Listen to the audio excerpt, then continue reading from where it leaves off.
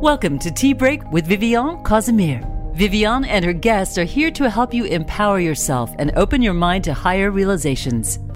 Now, here is Viviane. Hello, everyone, and welcome to this October podcast on living outside the box.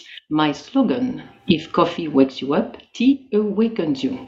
With the beautiful fall colors, at least on the East Coast, let's have an autumn tea and add cinnamon, cardamom, or any other fall spices, and let me know how it feels. I am Viviane Casimir, and I have the pleasure to be here with Jane Ramsey, an artist and transformational coach, and Andrea Swanner, a visionary and conscious business coach.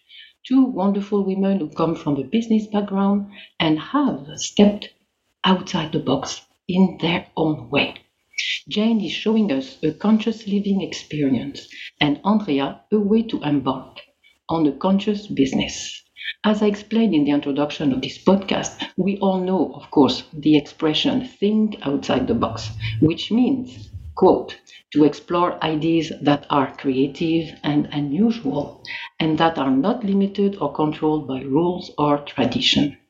It is supposed to mean thinking creatively, freely, and off the beaten path, end quote. So, to take this metaphor further, the box is itself our society with its limited reality and ego space. Therefore, to truly experience our true nature, we need to shift from thinking to living outside the box, which is about a different way to relate to yourself, others, the world, and the universe. It's about true self-transformation. So Jane will share with us her conscious approach as a transformational coach and how her use of creativity takes us outside the box. And after the break, Andrea will share with us her three fundamental concepts when helping entrepreneurs develop a conscious approach to grow their 21st century businesses. So, welcome, Jane. I'm so glad you have time to share with us a cup of tea in these beautiful autumn colors. Your background is very impressive and, let's say, colorful in its multidisciplinary facets. You were a businesswoman, now an artist, writer, meditation coach, and much more. But you know what? After all, they are all one and the same. It's all based on your power of creativity. No wonder that you call yourself creativity advocate. And creativity is in fact the subject of our discussion. So let's dive into the subject. The first question I usually ask my guests is, you, Jane, were a Fortune 500 business executive, and after you retired, you became a transformational coach. Can you share with us what made you choose this path? Well, thank you, Viviane. I'm so excited to be with you. And I was a corporate executive for many years, and I became, I would say, a more balanced leader over time. But when I was a stressed out business person, I felt far away from knowing who I was and what I wanted in life. Yet even during corporate life, I was a closet seeker. I have always had a yearning to know the secrets to living a vibrant, fulfilling life. And I wanted to learn what wise teachers know about questions like, why are we here? And how do I live my best life using more of my potential? How do I find my purpose? And I wanted to wake up excited every day. And when I suddenly retired from corporate life, I finally had an opportunity to go on a deep transformational journey. You know, I know you love quotes, and I love the one by George Eliot that says, it's never too late to be what you might have been. And with that kind of spirit, I started on this quest, and I deeply studied subjects that I felt could help me understand the secrets to living a more meaningful life.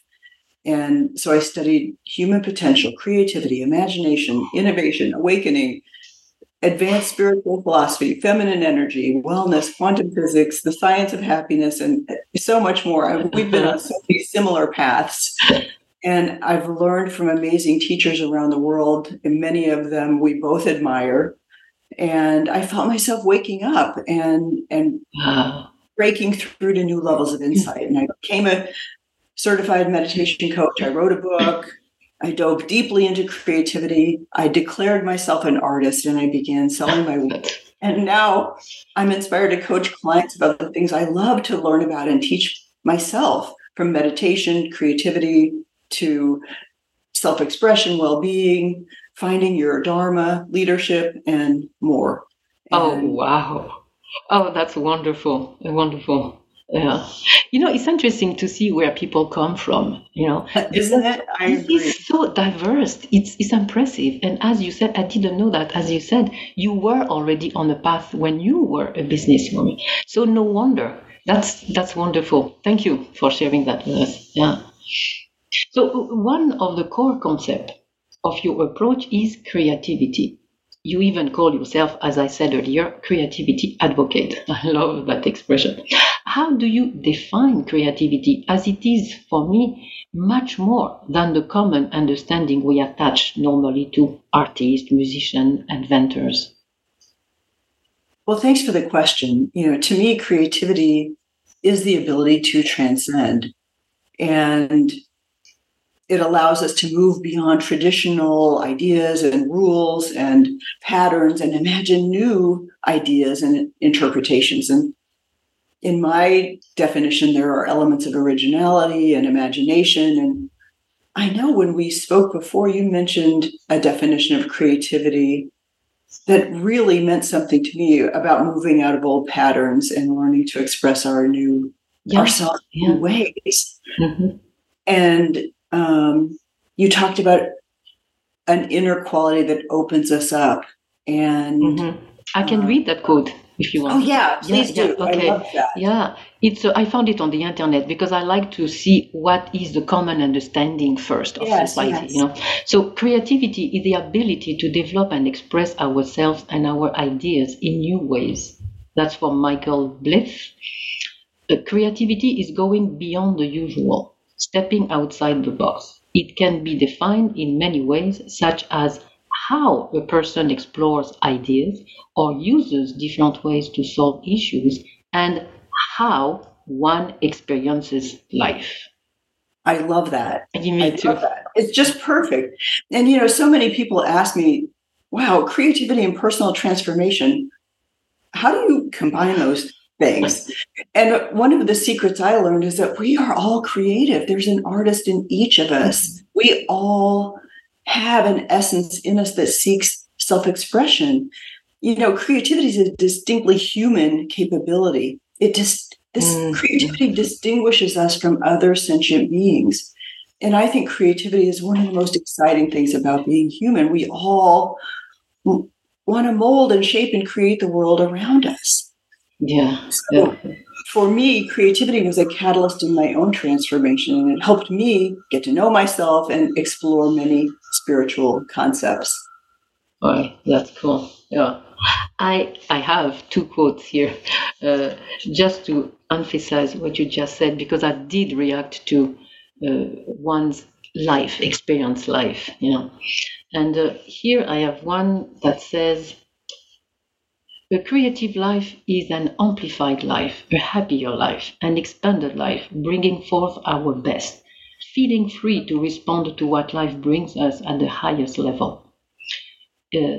At the highest level is the most fulfilling kind of creativity. Being creative does not feel like work. And that's from Elizabeth Gilbert. Yeah. I love that. And the other one, Big Magic was one of the best books. Oh, I didn't know that one. Oh, well, now I'm going to buy it. And the other one quote is from a novel. It's a rock pile ceases to be a rock pile the moment a single man contemplates it, bearing within him the image of a cathedral. And that's from The Little Prince, Antoine de Saint-Exupéry. And it's just to show that your gaze changes when you transform your life in that sense.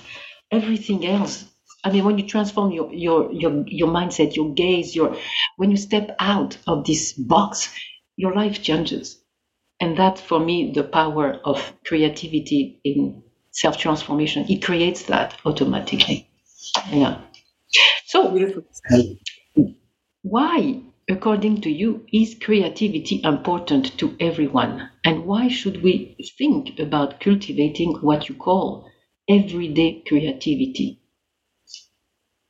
Well, I believe creativity to be one of the most important attributes a person can have. And it seems that every survey of CEOs shows creativity is a vital skill for leaders, for companies to grow and thrive. And certainly creativity is vital to solve our climate crisis and to find ways to keep peace and deal with financial and market fluctuations. So there are huge global reasons why creativity is vital, but cultivating creativity is also really important to us as individuals as we navigate life and we strive to live our best life in the midst of all kinds of challenges. And we know that creativity can help you solve problems more quickly and find innovative solutions.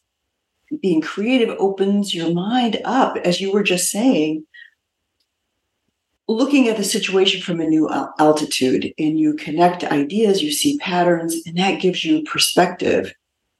Mm-hmm. And I do love what Elizabeth Gilbert was saying about creativity being inherent in everybody's consciousness and giving us access to unlimited joy and grace. And, when you create something, you're playing, and that brings you joy.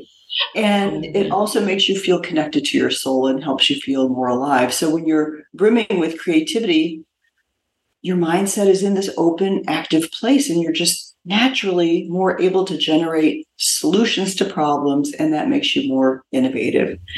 Creativity also boosts your confidence so that you can tackle anything that comes your way.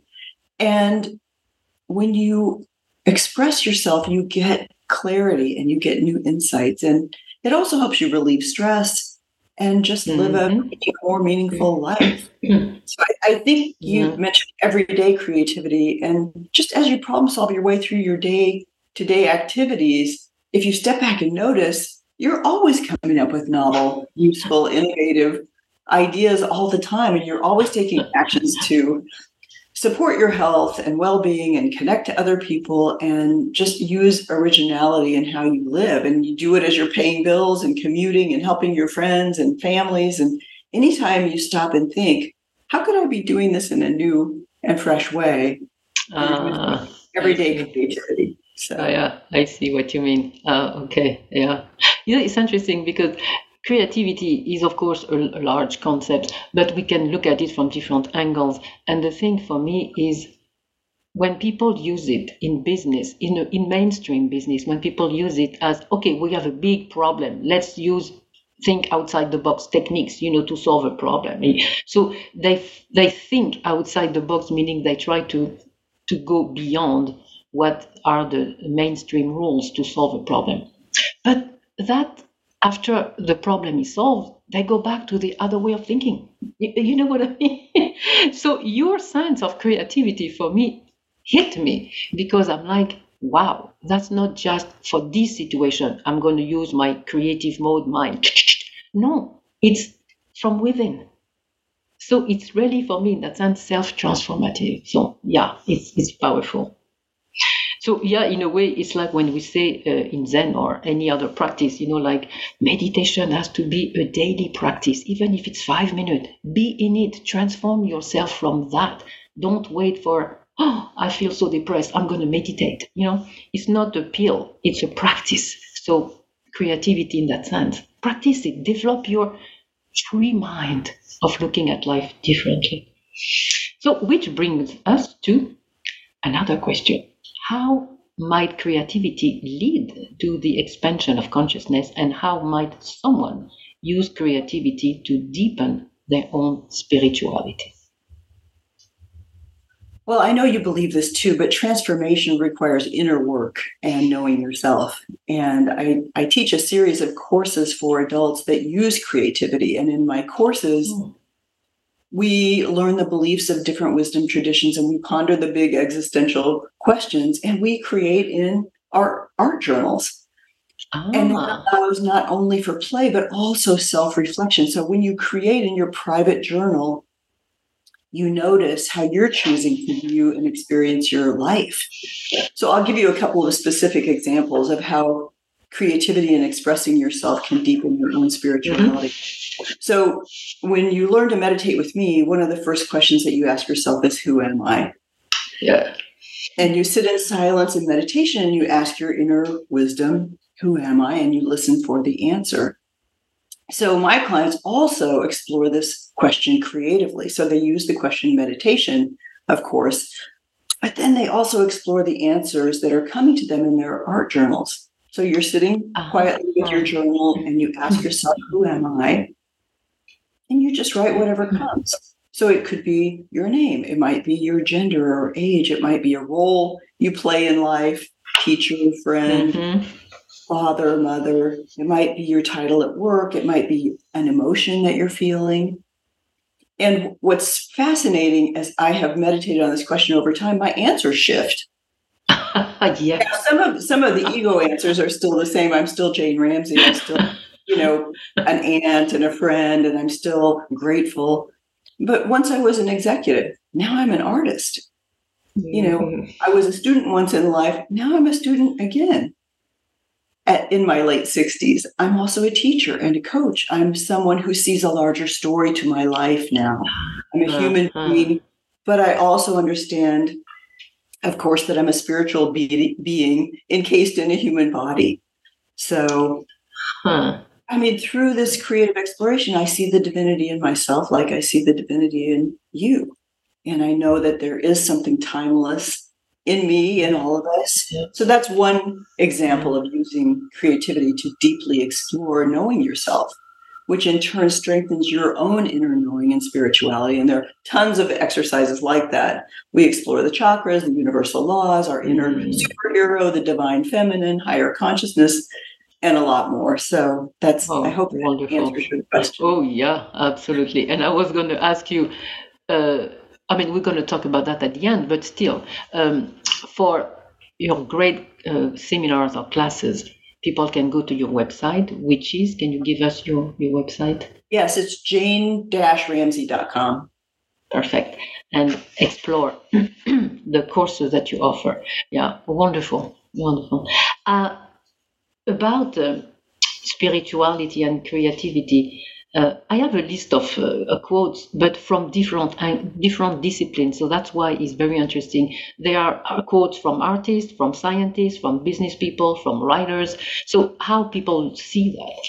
And one quote from Kurt Vonnegut, I don't know if I pronounce it correctly, to practice any art, no matter how well or badly, is a way to make your soul grow. So do it. I like that. I love that quote. I love it. Yeah. Another one. Creativity does not wait for that perfect moment. It fashions its own perfect moments out of ordinary ones. Oh, that one is good. Let's not wait for this ideal moment. I need the silence. I need the bird singing in the garden and this and that. I need to wait for the muse. No, from ordinary, every day. That's the thing that I like. Good. Some say that, that's an interesting question. Some say that creativity is the number one skill needed to survive in the 21st century. That brings something in me because this is so true. Can you elaborate on that? I mean, that the 21st, we know now, we've heard it many times, is seen as, for some people, chaos, for others, a phase of awakening on the planet. So from your perspective, what can you say? Well, I agree that many in the world are in a phase of awakening. It's a catalytic time when the world is very divided, and it's impossible to watch the news and not feel those divisions. So many, many people are mired in the illusion of separation, us versus them, me and mine. When I win, you lose, or you win, I lose. And yet others are transforming, and they're coming to a new level of understanding and awareness about themselves and their place in the world. And I think that people who go through an inner transformation process more fully realize their potential, and they find the ability to change their thinking and change their lives profoundly. And it links to creativity, because the final frontier of transforming is realizing that you can create your life the way you want it to be. So one of the people that I read is someone named Hans Dekos, and he says a growing consciousness is a personal experience. Humanity doesn't have a consciousness. It represents the sum total of each individual's consciousness. So I buy that, yet I believe that when one person becomes more in touch with their spirit, soul, humanity, whatever you want to call it, all of humankind gets some benefit from that. So when billions of people take a tiny step toward greater consciousness, then it feels like the world is shifting. And we have seen consciousness being raised about social justice in the world. There's a growing awareness that what impacts one person impacts all of us. So I think it's interesting that today, about a quarter of the world population was born after the year 2000. Oh, and I don't know if you are interested in numerology. It's one of the things that I look at. So that, now there's a 2 in their number, right? And so the influence of this younger generation is being felt. And within this rising generation, I understand this is a global statement, but there is a greater sensitivity to the needs of other people. There's a willingness to share and support each other. And in prior generations like mine, our thinking was different. We were raised with different concepts about being more competitive, maybe even more prejudicial, more about the self, and maybe you've never chained yourself to a building or burned your bra or peacefully sat in a park to protest or stormed a TV station or marched down the streets with a banner. Yet for many people, there is a growing feeling of active awareness that what happens to one of us impacts all of us. And that ancient teaching is that we're all one and we are all connected, not only to each other, but to all of nature, all and everything in the universe. And there is no separation. So what we do to others, we do to ourselves. And, I think so many times about the Buddha's lesson of the flower, where he held up the flower, and the lesson was to see it as miraculous. And, so I know you know this, but for your listeners, the Buddha silently held up a flower, and he had a disciple, Ananda, and Ananda was looking at the flower, and all of the students were kind of looking, but they weren't understanding what's the lesson that he's trying to teach. So Ananda smiled at the Buddha, and the Buddha smiled back, and Buddha left. And that was the end of the lesson. And everybody understood that Ananda got it, but they didn't. And so all the other disciples went up to Ananda and said, well, we saw a flower. What did you see? And Ananda said, well, I saw the flower, but I also saw sunshine and earth and water and rainbows and stars and galaxies and the infinite void. I saw the whole universe stopping along the way, pretending to be a flower. And so we start to see the universe in all things, and we start to see things at a more refined level. And I think the idea is to if we can develop ourselves where we have sufficient attentiveness to what's going on, and we still keep that innocence and the wonder and the awe, and we have those significant moments every day through attention and through noticing, then we are evolving a little bit. And as we all evolve a little bit, maybe we can bring others along with us. So I that's my take on. No, I see. No, sorry, I completely agree. Yeah, absolutely. There's, from what you said, that made me think of something, because as you said, when you were a business executive, you had already those questioning, and I'm surprised that with all the episode of the podcast I do, there always is this kind of, I had that questioning before in my life. So it's not something that happens like when you turn 70 years old. It's with you. There was a seed. We all do have it, but some people just bury it under the carpet, as we say. But the thing is, our generation, because I am in my 60s too, our generation, many people had it too, just questioning or whatever.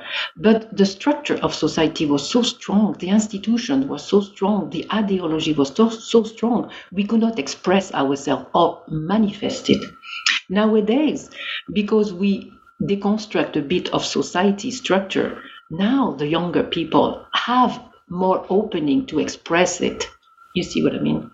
Yes. But I was not very active when I was much younger.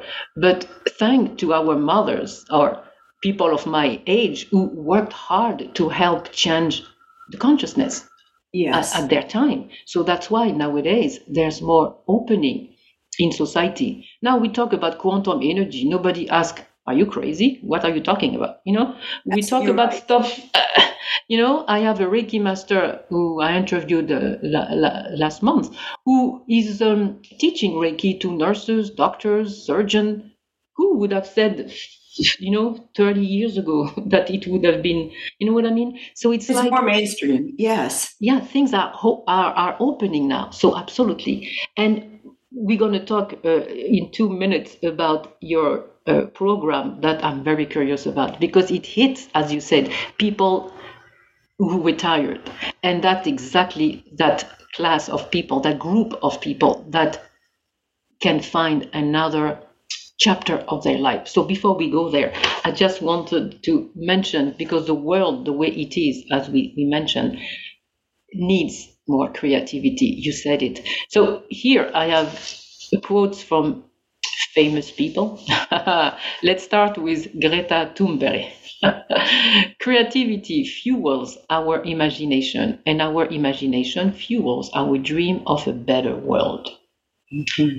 Creativity is our most powerful tool to shape the world we want to live in. And that's from Isra Ursi. I don't know how to pronounce the name. The world needs creativity more than ever. There is a creative force that calls to each of us, inspiring meaning and beauty in our lives.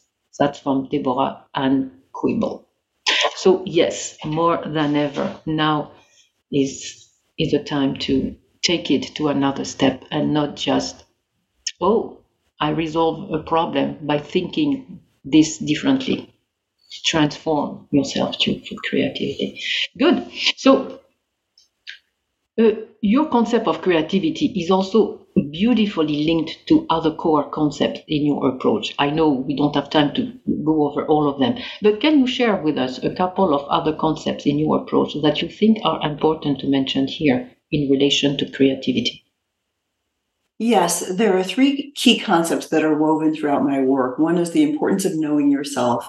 2 is the power of thought. And 3rd is the concept known as Lila, Lila. So we talked about knowing yourself a little bit. Self-knowledge, I think, is a key to thriving, because humans often fall victim to the thinking that something out there will make our lives work better for us. And we all do this. Yeah. If I only get into that college, if I only get that job, if I could only get that promotion, go on that vacation, move to that house, get that car, then my life will work better. But when we do the inner work and we reflect on our life, we grow larger, because we really become reliant on ourselves, and we begin to know ourselves and get rid of limiting beliefs. And, it's pretty easy to look at somebody else's life and see where they're going wrong, but it requires a lot of courage to have that scrutiny about your own life. So we talked about that. Yeah. Okay. And, it's a hard question. And to your earlier point, it does require a daily discipline of responsibility and accountability and courage, where you say, I'm not going to be a victim or blame somebody else. Mm-hmm. James Hollis, one of my teachers, said, nobody looks in the mirror and says, I think I will repeat the same mistakes today. And yet, unless we start to take some action or think differently, then our energy just flows with that old programming. So knowing yourself is a big theme for me. Cool. And one way, of course, is to have a daily meditation practice. The second thing is power of thought. And this is very closely related. And it's understanding the power of your thinking habits and shaping them to allow you to use more of your potential. And we could spend a lot of time talking about that. But, for most of us, what we think today, we thought last week, last year, 5 years ago, we don't really refresh ourselves and open ourselves up to new, healthier patterns of thinking. So that could be a whole discussion in and of itself. So that's the second thing. And then the third thing is this idea of Leela. And Leela is a Sanskrit word that means the play of creation. And I've heard Deepak Chopra ask the question, what if we lived in a recreational universe? And I love the idea of thinking about divine play and joyfully embracing all aspects of life. And I think as I studied meditation, I learned the importance of just taking ourselves and our lives with a little more lightness and the importance of incorporating a sense of play and enjoyment in daily life, which creativity helps you do. So I remember I initially felt somewhat shocked to begin to see the universe as playful. But when I thought about it more, I had some insights, and I began to see how exploring creativity as adults really can be so beneficial because, people who are happy tend to make time for creativity and play. And, it's like that Kurt Vonnegut quote that you mentioned. Art makes your soul grow. And so when you creatively play, you feel refreshed and renewed. And it's very different from when you feel serious and heavy. Absolutely. Yeah, you're right. Yeah, and it takes time. No, exact. And it helps also create new neural pathways. Yes. That's hard to really install another. So about... Wait, just one more thing. Yeah. Just building on what you were just saying there. George Bernard Shaw, you'll love this quote. We don't stop playing because we grow old. We grow old because we stop playing. Oh, yeah, you're right. I like that one. It's so true. It's well said. Yeah. So, you have, as I mentioned earlier, you have several strings to your bow as an artist, transformational coach, course creator, etc.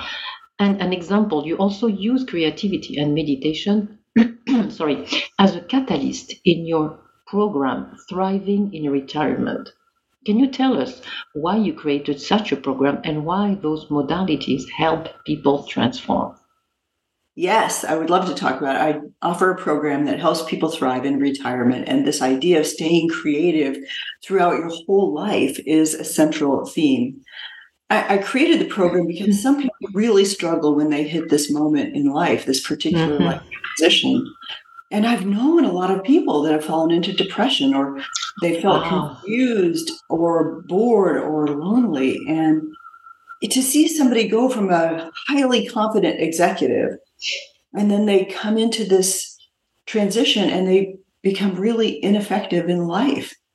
And yet others find this path toward greater meaning and fulfillment, and they create a life that's joyful because they're making an impact. And at a certain point in our evolution, I think we all yearn for purpose. And retirement, to your earlier point, can finally be that moment in life when we explore this question. James Hollis, again, one of my teachers, asked a question that really made me stop and think. And he asked, wouldn't you like to meet the person you were meant to be? And during work life, I sometimes felt like, I would like to meet the person I was meant to be. And I feel like I lived quite a lot of life directed by somebody else's values and choices. And I love this stage of life where I can live my passions and my dreams and wake up excited every day. And I can't wait to get to what I have planned. And I feel more connected to my intuition. And so I love to help people be at their best and use more of their gifts and talents. And it's a dramatic contrast to some of the biggest fears that people have about retired life, which is feeling stuck in boredom. Nothing is compelling you to get out of bed in the morning, sleepwalking through a dull life. And also, I think helps if you think about the implications of longevity. and I know you and I talked about this for a second before, people are living so much longer today. Yeah, exactly. What if after you retire, you had 40 or 50 more productive years ahead of you? Exactly. That's potentially time to go back to school, learn an entire body of new work, launch into something that really engages you, that you're passionate about. And it's so exciting to think about that. So it is part of my purpose to help people become more of who they truly are and embrace this moment in life to live at their best and find deep fulfillment and truly to thrive. So that's wonderful. I love that. I really love this concept of the program. Yeah, because we know society is getting older, at least in the West. I don't know in Asia or in the East world, but yeah, society is getting older. So what are we going to do? Exactly. And the oldest living person was in France. She lived to be 122. You see? So yeah, it's wonderful because that also will help younger generation to not think of retirement as that's the end. There's more. Life is large, is big, and It's not the end. I knew a young person in her 20s who said to me, "Oh, I just want to work for a few years and then retire." And I'm like, "Oh, okay. That means the concept of retirement is not what we hear about. For her, it's just a way to stop working and enjoy life. That's our concept of retirement. So she wants to retire at 30 years old." Yeah, good. Well, that's a good program. I really like it. Thank you for mentioning that. And again, people can go to your website and explore. So two more questions quickly. We are running out of time. But in previous podcast episodes, I discussed with a guest the future of education. I think it's very important, and how society would change by implementing basic conscious practices like meditation as an early age and as a natural practice in any other disciplines, like in medicine, psychology, schools, and etc. How would you see a basic creativity program in that sense? You're doing it already, but as a general course implemented in society, like mandatory, how would you see it? I would wholeheartedly endorse education about conscious practices, and I'd love to see curriculum about how to find purpose and meaning and fulfillment in life. And I think society would benefit tremendously if young people would be taught from an early age about consciousness, non-duality, divine oneness, and have them think about the big questions like, why are we here? And of course, meditation is an important tool that enhances life. And it's a catalyst for this wider picture of thinking. So, many people go to school for years and they study for exams and they get degrees. But I like to think about daily practices like meditation, prayer, silence. Those are the ones that really help you progress spiritually and help you expand your own spiritual awareness in your outer world and feel more unconditional love on a consistent basis and just be more compassionate, more kind, more forgiving, show more humility. And similarly, I'd love to see an emphasis on creativity throughout life. Of course, arts education in schools, but creative exercises centered on knowing yourself, expressing yourself, understanding that each of us has amazing, unique gifts and talents. And by sharing them with the world, we find fulfillment and purpose. Yeah, wonderful. Yeah, I do believe that. I'm sure we are not the only one. And actually, I learned through some webinars I watch that Jude Currivan apparently she's working with other people like her with a United Nations to create a universal educative program for the evolution of conscious humanity. I thought that was a wonderful program. So much. Wonderful program. But we can do also the same on our scale. We don't need to go to United Nations. But what can we do to implement, a better approach to a way of life? No, good. So we have to wrap up. So anything else you would like the listeners to know and be aware of or conscious about? Yes. So I'll put my creativity advocate hat on and reiterate what you said. The quote from Elizabeth Gilbert, where she said, "A creative life is an amplified life." Creativity is within everyone. It's part of being human.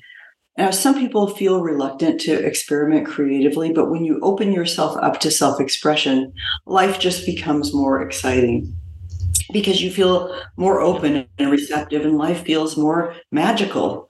So in my courses, creativity helps you know yourself and explore your spiritual nature and connect more to your inner wisdom. And creativity also puts you in a flow state that's similar to meditation. It boosts joy, lifts your mood, and grounds you in the present moment. So I think creative people have their hearts and souls open. And when you start to connect with your inner wisdom and allow your creativity to shine through, then you just begin to see the world in a more enchanted way. And you can move past those things you experience with your five senses and move into experiences that you sense with your heart and from the eyes of your soul. So I love those higher states of being, and I hope some of your listeners might be ready to embrace their creative, playful side and open themselves up to experiment and know themselves more deeply. So wonderful. It's easy. You could begin with a few easy steps, like just buy an art journal and some pens and markers and crayons and just start playing and give your inner critic a rest and find that innocent, exuberant energy that you had when you were 5 years old. So a great place to start is with my Soul Artist Experience course, or if you happen to be at that moment in your life, my Thriving in Retirement program. Oh, wonderful. I like when you said critical mind. Turn it off. Turn it off. Let it go. Exactly. Oh, wow. Well, that's all the time we have, Jane. So thank you so much for your time with us. I really love the way you expand creativity to something truly empowering and at the basis of self-transformation. And I really hope that you listeners would see that to step outside the box. Once you step outside the box, you cannot see the world and reality in the same way anymore. It's so much more expanding. So for more info and to explore Jane's seminars, people can reach Jane at her website, jane-ramsey.com, and it's also in Jane's bio of the podcast. So to the listeners, stay with us. After the break, Andrea is joining us to talk about what it means for entrepreneurs to do business off the beaten path or outside the box. Stay tuned.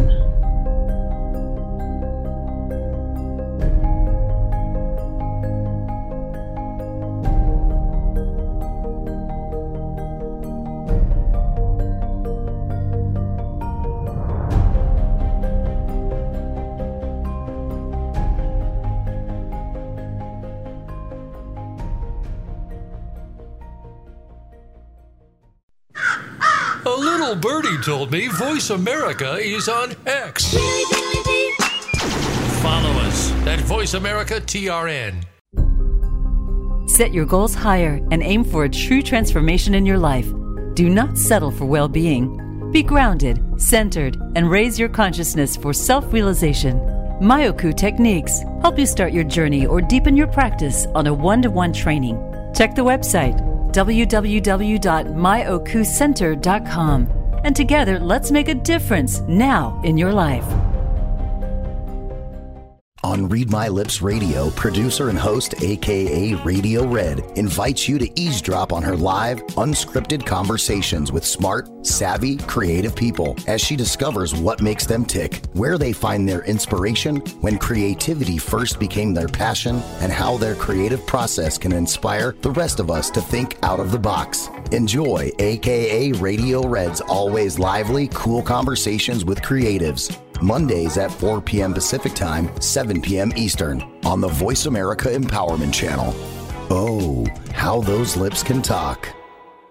Where can you listen to some of the world's top life coaches ready to dish out success tips and entrepreneurial guidance? The Voice America Empowerment Channel will do just that. Whether it's personal growth, building a better business, or inspirational life stories, make it a daily habit to tune into our programs. From weight loss and personal branding to law of attraction and increased happiness, you'll find it every day at voiceamericaempowerment.com. The Voice America Empowerment Channel. It's your world. Motivate, change, succeed.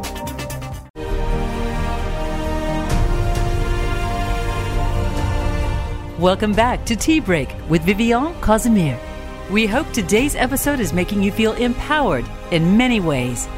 Now, back to the show with Vivian. Welcome back to our discussion on living outside the box. And welcome, Andrea. It's a real pleasure to have you with us. You are a business visionary, a conscious coach who helps entrepreneurs develop their own off-beaten path in this new business reality. We know the world is changing, that's part of life, but this beginning of century has been accelerated in a way that surprises all of us. From climate issues to socio-political and business issues, every level of society is showing what I call a sort of existential crisis, meaning how can we exist now in a strong shift of consciousness on the planet? So, when we first spoke, Andrea, I remember you telling me, and you see that statement stayed with me because I still want to mention that to the listeners. You said, I wake up the morning with, I want to be open, not flexible. And we're going to talk about the difference, open and flexible, later. But I just want to mention that. So let's dive into the subject. I would like to give the listeners an idea of how you describe yourself. I love it. So here it is. I'm quoting you. I am a champion for passionate entrepreneurs who really get behind their missions to serve. And then you continue and you say, I specifically love to support women who are wholeheartedly pursuing their passions and chasing their dreams in addition to juggling the daily responsibilities of life. And about your ideal customer, you say, my ideal customers are coaches, mentors, and wellness practitioners with new or evolving businesses model that are passionate about serving and leveling up. So, of course, I picked on those two words, concept, that are actually some of the pillar of the conscious business type now in 21st century. The two words are passion and serving. How beautiful is that? So, you worked, Andrea, in business administration and compliance. You really worked in a hard concept of business. You then decided to shift to entrepreneurship as a visionary coach with a more conscious business approach. Business approach is a large concept, but without knowing it, you are doing it. So what made you go through that shift? Well, first of all, thank you, Vivian, for having me. I'm really excited about our discussion today. I always love our discussions. You've really enlightened me. The conversations I've had with you, you've really enlightened me to even what a conscious business is.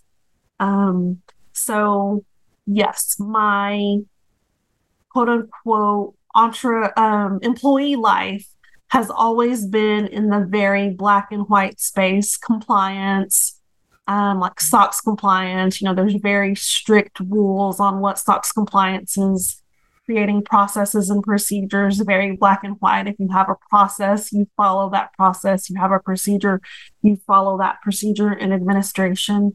And I was good. I was really, really good at my job. People always wanted me to voice what I thought the processes should be, what I thought the compliance should be, where it went wrong, what the bottlenecks were. I was really, really good at my job. But as time went on, there was like a little whisper inside of me that told me I wasn't fulfilled. So I started reading books like, what is this? And for a little while, I thought I was going crazy. Like I really felt like I was going crazy because Like I was living the American dream, making more money than I thought I would ever make. My parents were so proud of me, all of these degrees, Wow. but I wasn't fulfilled. And like, why? Like, why are you wanting to change things around and mix things up? You have everything people dream of having. So I started reading books, like trying to figure out like what's going on with me, and realized that it could be that I wanted more, not necessarily more as in more money or like a higher pay grade or a fancier position. Like I wanted more for myself. So I've always been very big on volunteering and community service. That's how my parents raised me. But I wanted to go deeper. And I started doing some hospice volunteering and absolutely loved it. Loved being a student to people who were at the end of their lives.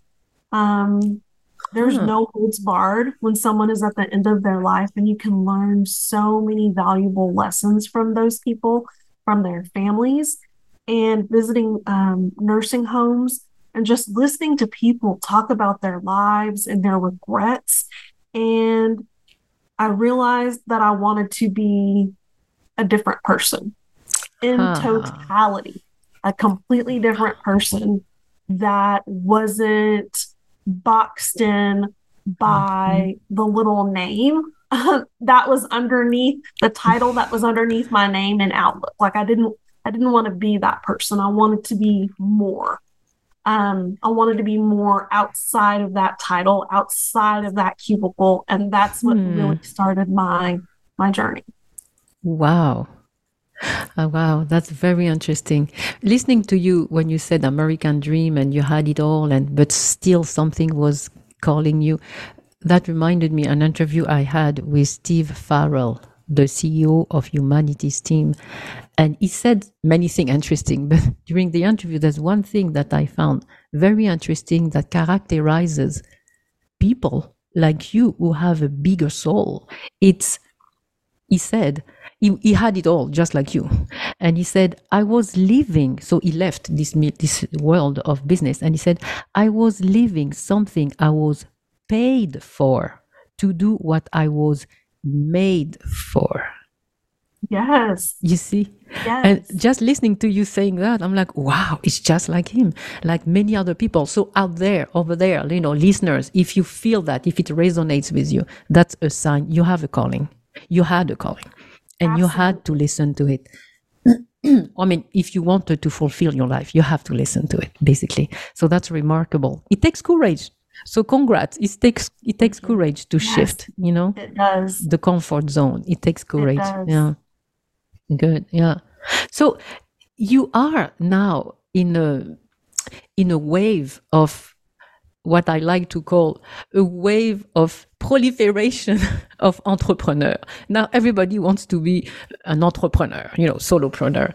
So we see them from different age group, backgrounds, experience, people who are retired, who become entrepreneurs, sometimes before retirement, even young people who have no experience, that just come out of school and they want to be entrepreneur. There is this kind of, overflowing entrepreneurship as a goal now. So what's your thoughts on that? As a conscious business person, what's your thoughts on that? Owning and running a business is not for the weak of heart. I mean, it takes so much to run and operate a business. And my thought is to make your passion your purpose and not run a business for profit. Like, and to have a successful business, you have to put so much of yourself within it. And to me, that really means knowing who you are. Because you get out there, like there's really no safety net because you're the boss, you're the IT guy, you're the marketing department, your customer service. You really have to put all of you in it. And it has to be about more than making a profit. Like, what's your purpose? What's your purpose with this business? Who are you trying to serve with this business? How are you trying to make the world better, the lives of your customers, your clients better? Like for me, that's the correct approach to start a business so that you're successful. And there's so much imposter syndrome, self-doubt, whatever you want to call it. Mm-hmm. You're just really out there relying on yourself. You really have to know who you are and be anchored within that and know who your purpose is and who you're trying to serve in order to be a successful entrepreneur. That's interesting because you have people of my age, let's say early 60s, and we have experience. I've done a lot of things in my life. And when we decide to become entrepreneur, we have actually something we want to share or offer. When you think of younger people, for them, it's a business model. I'm saying that as a general way, okay? There's always exceptions, but just as a general trend, we see all kinds of groups of people, a wide range of reasons why people become entrepreneurs. One thing that struck me also is the fact that they say there are more women than men entrepreneurs, and men succeed more than women. Do you have some ideas about that? I would agree with that. What I have encountered in operating my business, and I remember not too long ago, I got into a social media battle, a social media argument with a woman who got on my page and said that women cannot be successful business owners. Why? Wow. Like I'm a business owner. Like, what do you mean?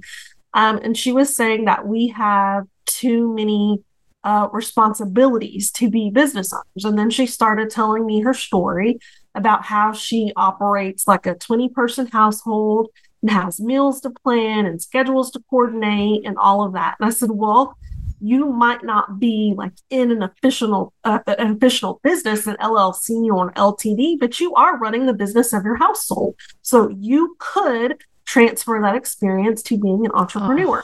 And I think that as women, we disregard the life experiences that we have. I mean, even the work experiences that we have, and think that our experience isn't good enough, or we're not good enough, or that we haven't practiced this particular model, this particular skill from A to Z, so we can't be successful.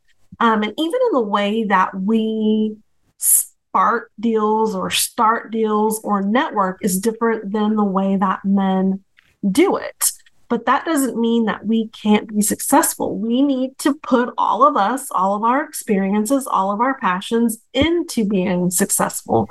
And then we will outnumber the men in being successful entrepreneurs. But again, it takes all of knowing who you are and being able to incorporate that into your business lifestyle and being proud to incorporate that into your business lifestyle. I'm a wife, I'm a mom, I'm a daughter, but I consider those things when I style the way I run and operate my business. That's well said. I like it. The way you style no, absolutely. And that, which brings me to the question of, for you, what I love is that you did not become an entrepreneur because you want to be your own boss, and that's it. There's more into that, and it was about serving, and that's a key point for conscious business of the 21st century. And I insist on it. Many guests on my podcast say that serving, to be of service, and if you can share with the listeners what you shared with me about two things, about what a colleague of you said about transferring, and you started explaining it, transferring your skills from one. And the second one is when you were a business person and you were doing volunteering and someone told you you're like them. So if you can share those two things that show exactly that you are doing things of service, really. So when I was at my last corporate job, I became the unofficial student of someone who was very high up in the company, and we started spending a few minutes together every day. And I didn't work for him, like I wasn't in his organization, so there wasn't a structured relationship. This is just a relationship that we formed, and he was very clear about the expectations there were for me in this company. And I disagreed. Like, I didn't want to go as far as the company wanted me to go. I didn't think I had the experience. I didn't think I had the skill. And he really taught me a lot about myself during those conversations. And when I decided to leave, he wasn't surprised. But one of the first things that he taught me is what I try to instill in my clients and to just anyone that will listen to me speak.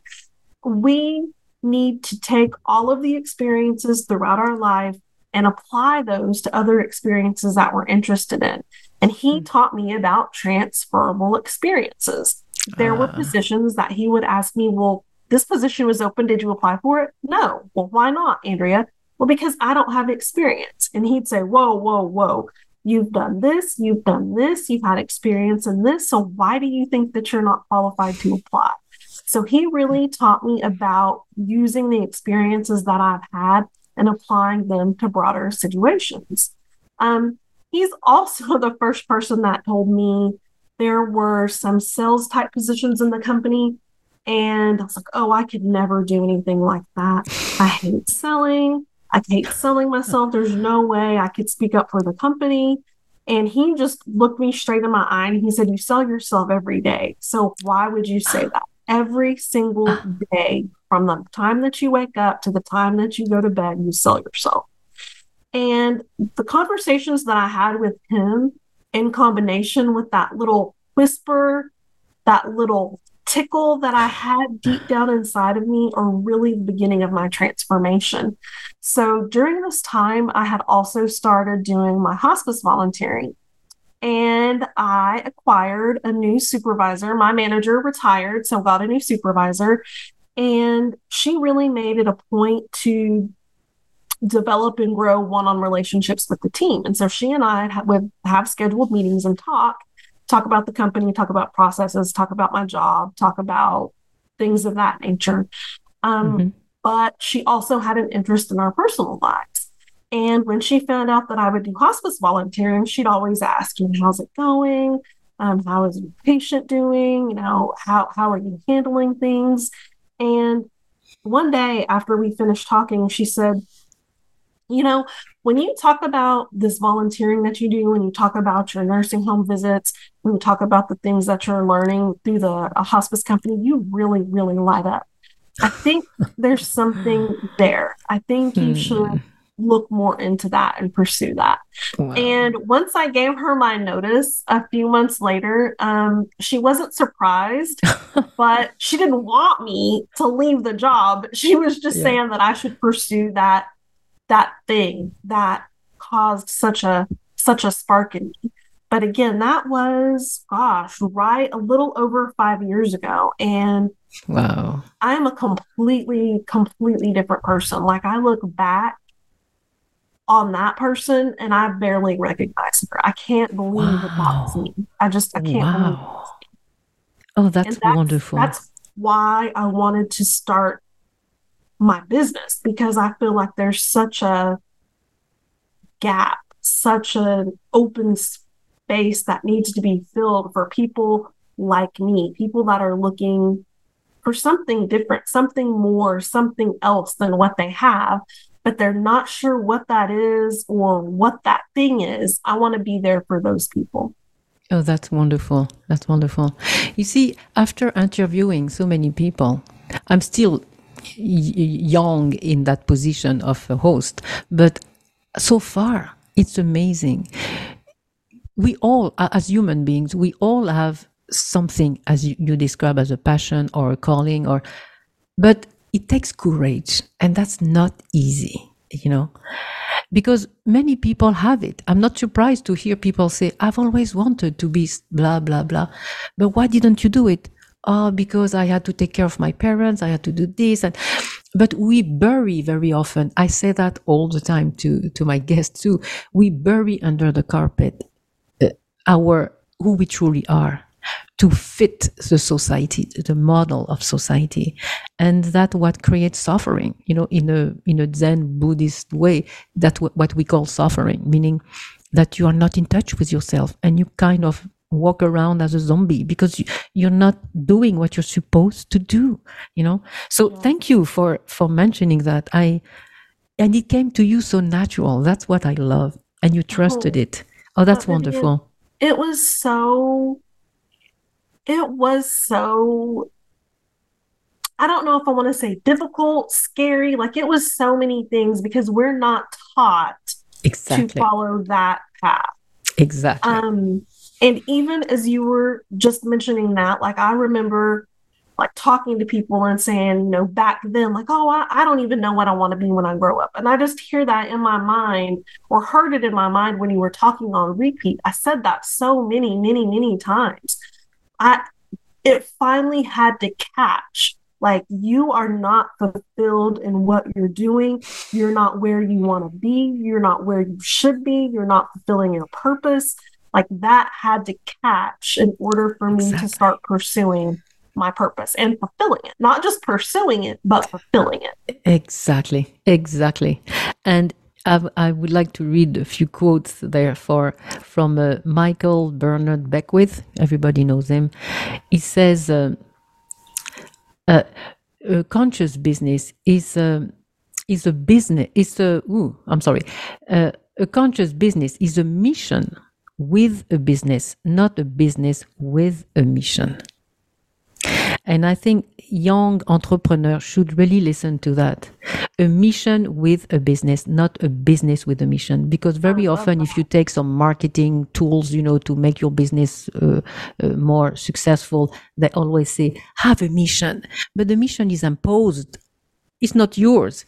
You have to find something marketable that will catch people's eye. But it's not from inside. And that's what I like about you. That's why, for me, you stand out, is because you take the other route. Listen to you first. What is your mission? Don't try to have a business because you want to become rich and famous, and try to formulate a mission that looks cool, that will justify your business. Yeah. So that's where we are at now. There's a shift of consciousness. And when we say shift of consciousness, it's there. Where do you start from when you are an entrepreneur?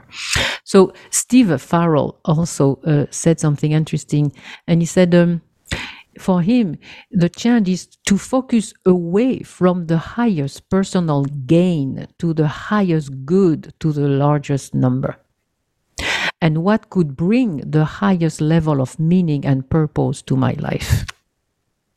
So also that shows, in that sense, the listening to your calling and just make it with the business. Your mission becomes a business. Yeah, wonderful. And let's say also to the listeners something that I've learned from many spiritual people. It's, as Steve Farrell stated in his book, if you feel God or the universe is charging you with a mission to help other beings on the planet in some way, trust that you will also find the resources to carry out that mission. So that's a very, very important trust in that sense.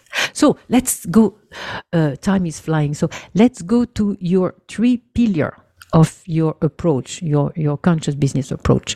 And the 3 pillars I would like you to explain. You mentioned that already, but to explain to the listeners about passion, transformation, and purpose. Yes. So for me, passion is the thing that just burns me up inside. Like, I'm on fire for it. Beyond like, oh, this is just something that I enjoy doing. No, the passion that I have that caused me to start my business, like, even now I'm getting tingly. Like, it burns me up inside to work with these people who are passionate about serving, passionate about making their space a better place. And my hands are starting to sweat. Like, it's just something that I'm on fire for. And I want to translate that to helping people bring that out within themselves. And transformation is what actually started my journey. Like, I knew there were some things that needed to shift. And that word shift wasn't even in my vocabulary. I'm surprised that came out of my mouth just now. Wow. Wow. That's a surprise right there. But I knew that some things within me, within my life, needed to change.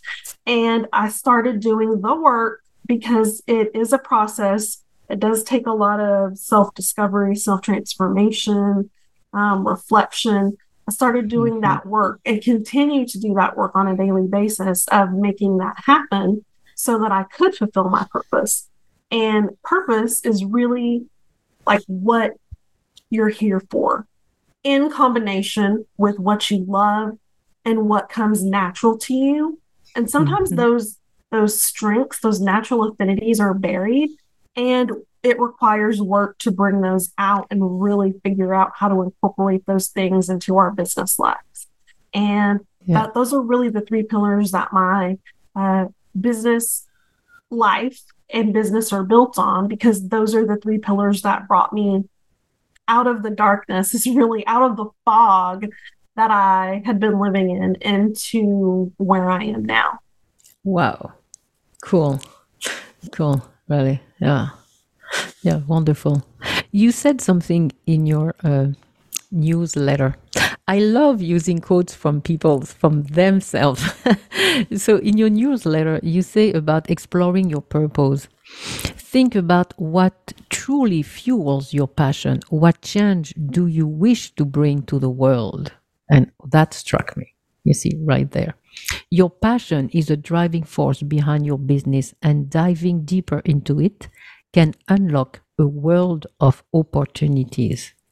So that's wonderful. Now, let's go to the real, what we call a shift of consciousness from the ordinary way of life. When you realize something, suddenly, bing, it changes your way of thinking. You like concept like thinking versus believing, open, flexible, to resonate with your business and be in service. So I'll let you, in a few words, describe the difference between thinking and believing, for example. So thinking, when you and I talked about this before, like thinking is really like in your mind, like a concept that you can grasp with your mind. You can get around it with your mind. But believing is like from head to toe. It engulfs you. It fills you. Like there's so much a difference in the way those things grasp you. Like if I'm just thinking about something, like, yeah, it's in my mind, I can play with a little, I can, think of some different concepts. But when I'm believing it, like that becomes part of my life, that becomes part of my breath, that becomes part of me. Like it's within my soul. There's so much, and there's passion in believing.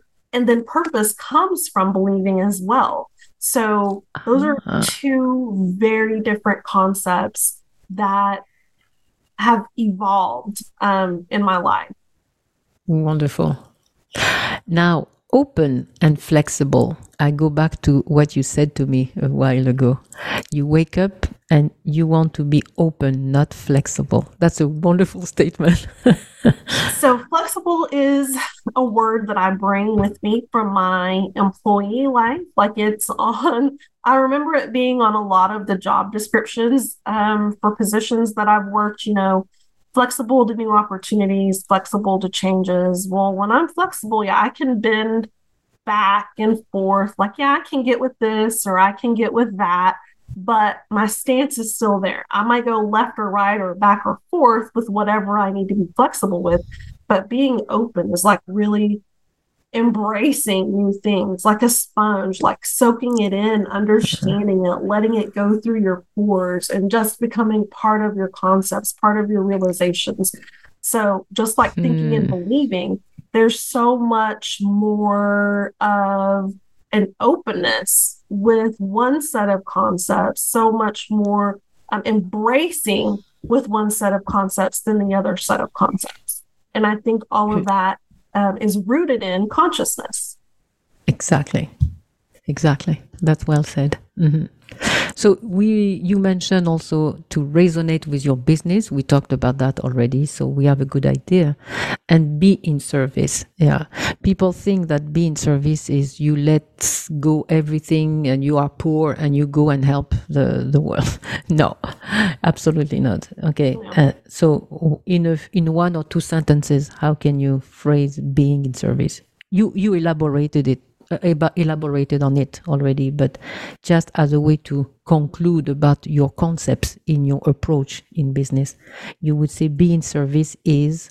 So to me, being in service is taking those things that I'm passionate about, those things that really fulfill me and make me who I am, make me a better and fulfilled me, and pour those things into other people so that they can have that same transformation that I've experienced, so that they can reach a higher level of being themselves, so they can reach a higher level of consciousness, a higher level of openness on their behalf. But using those things, my purpose, those things that fulfill me, to pour into others is really what service is. Wonderful. We mentioned the situation about women entrepreneurs, so we are not going to dig, too much about that. But an advice, an advice you would give to women entrepreneurs.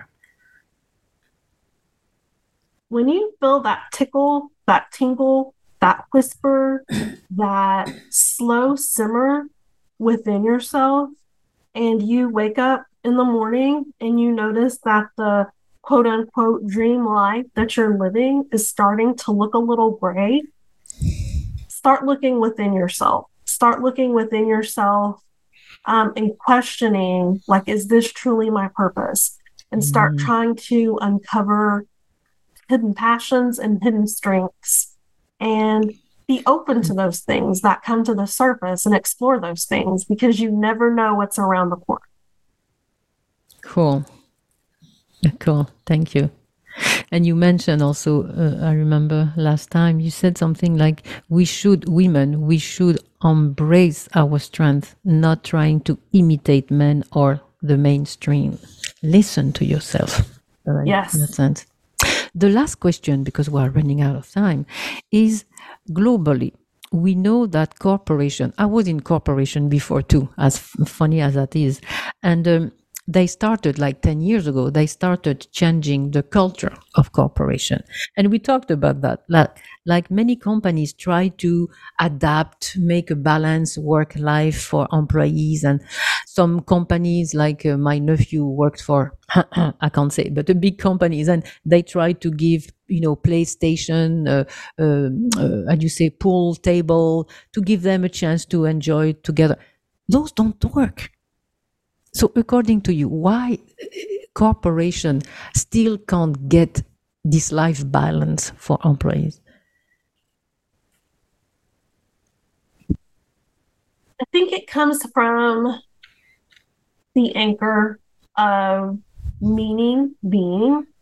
And a lot of these, I experienced the same thing that your nephew experienced. I had a corporate job that decided to make some changes to provide more balance for their employees.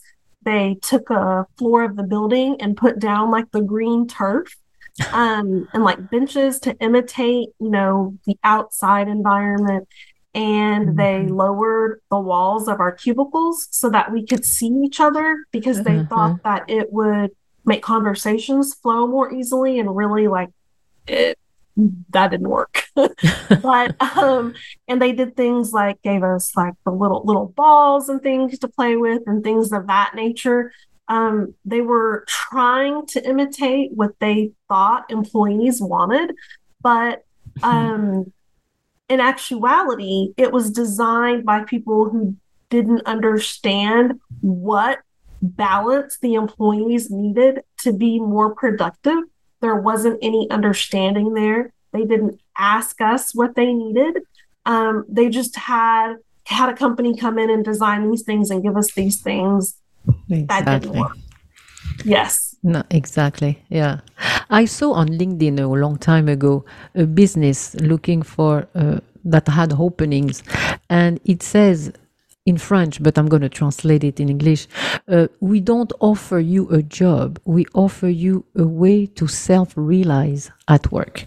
And I thought that was nicely put. I don't know if they really, truly, honestly do that, but the way they advertise for that position, that opening, it was interesting, you know. So yes, that's the direction we need to take. Whether you are an entrepreneur or an employee in a corporation, you have to listen to yourself. You have to really find this passion, be in touch with that.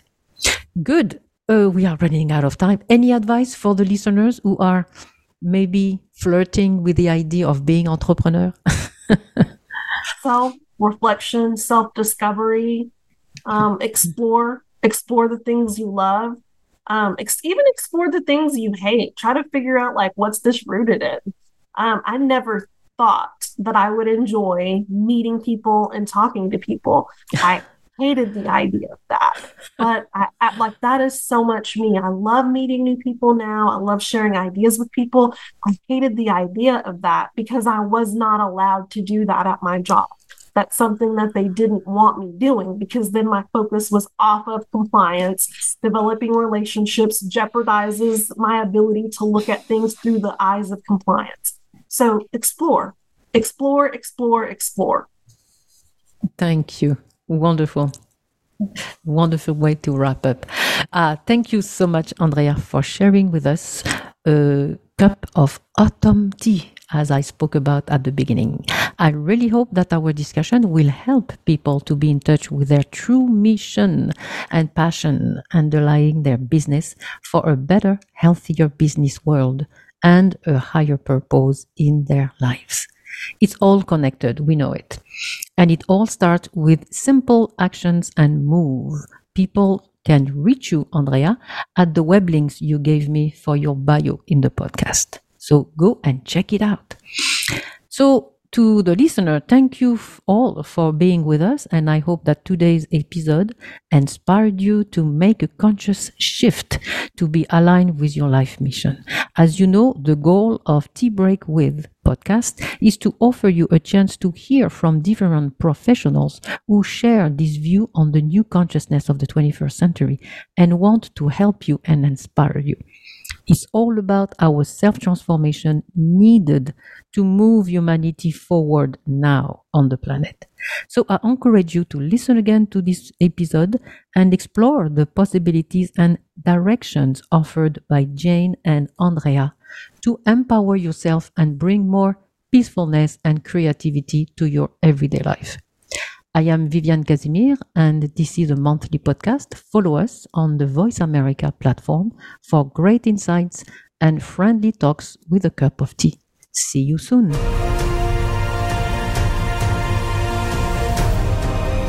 Thanks for tuning in to this month's episode of Tea Break with Viviane Casimir.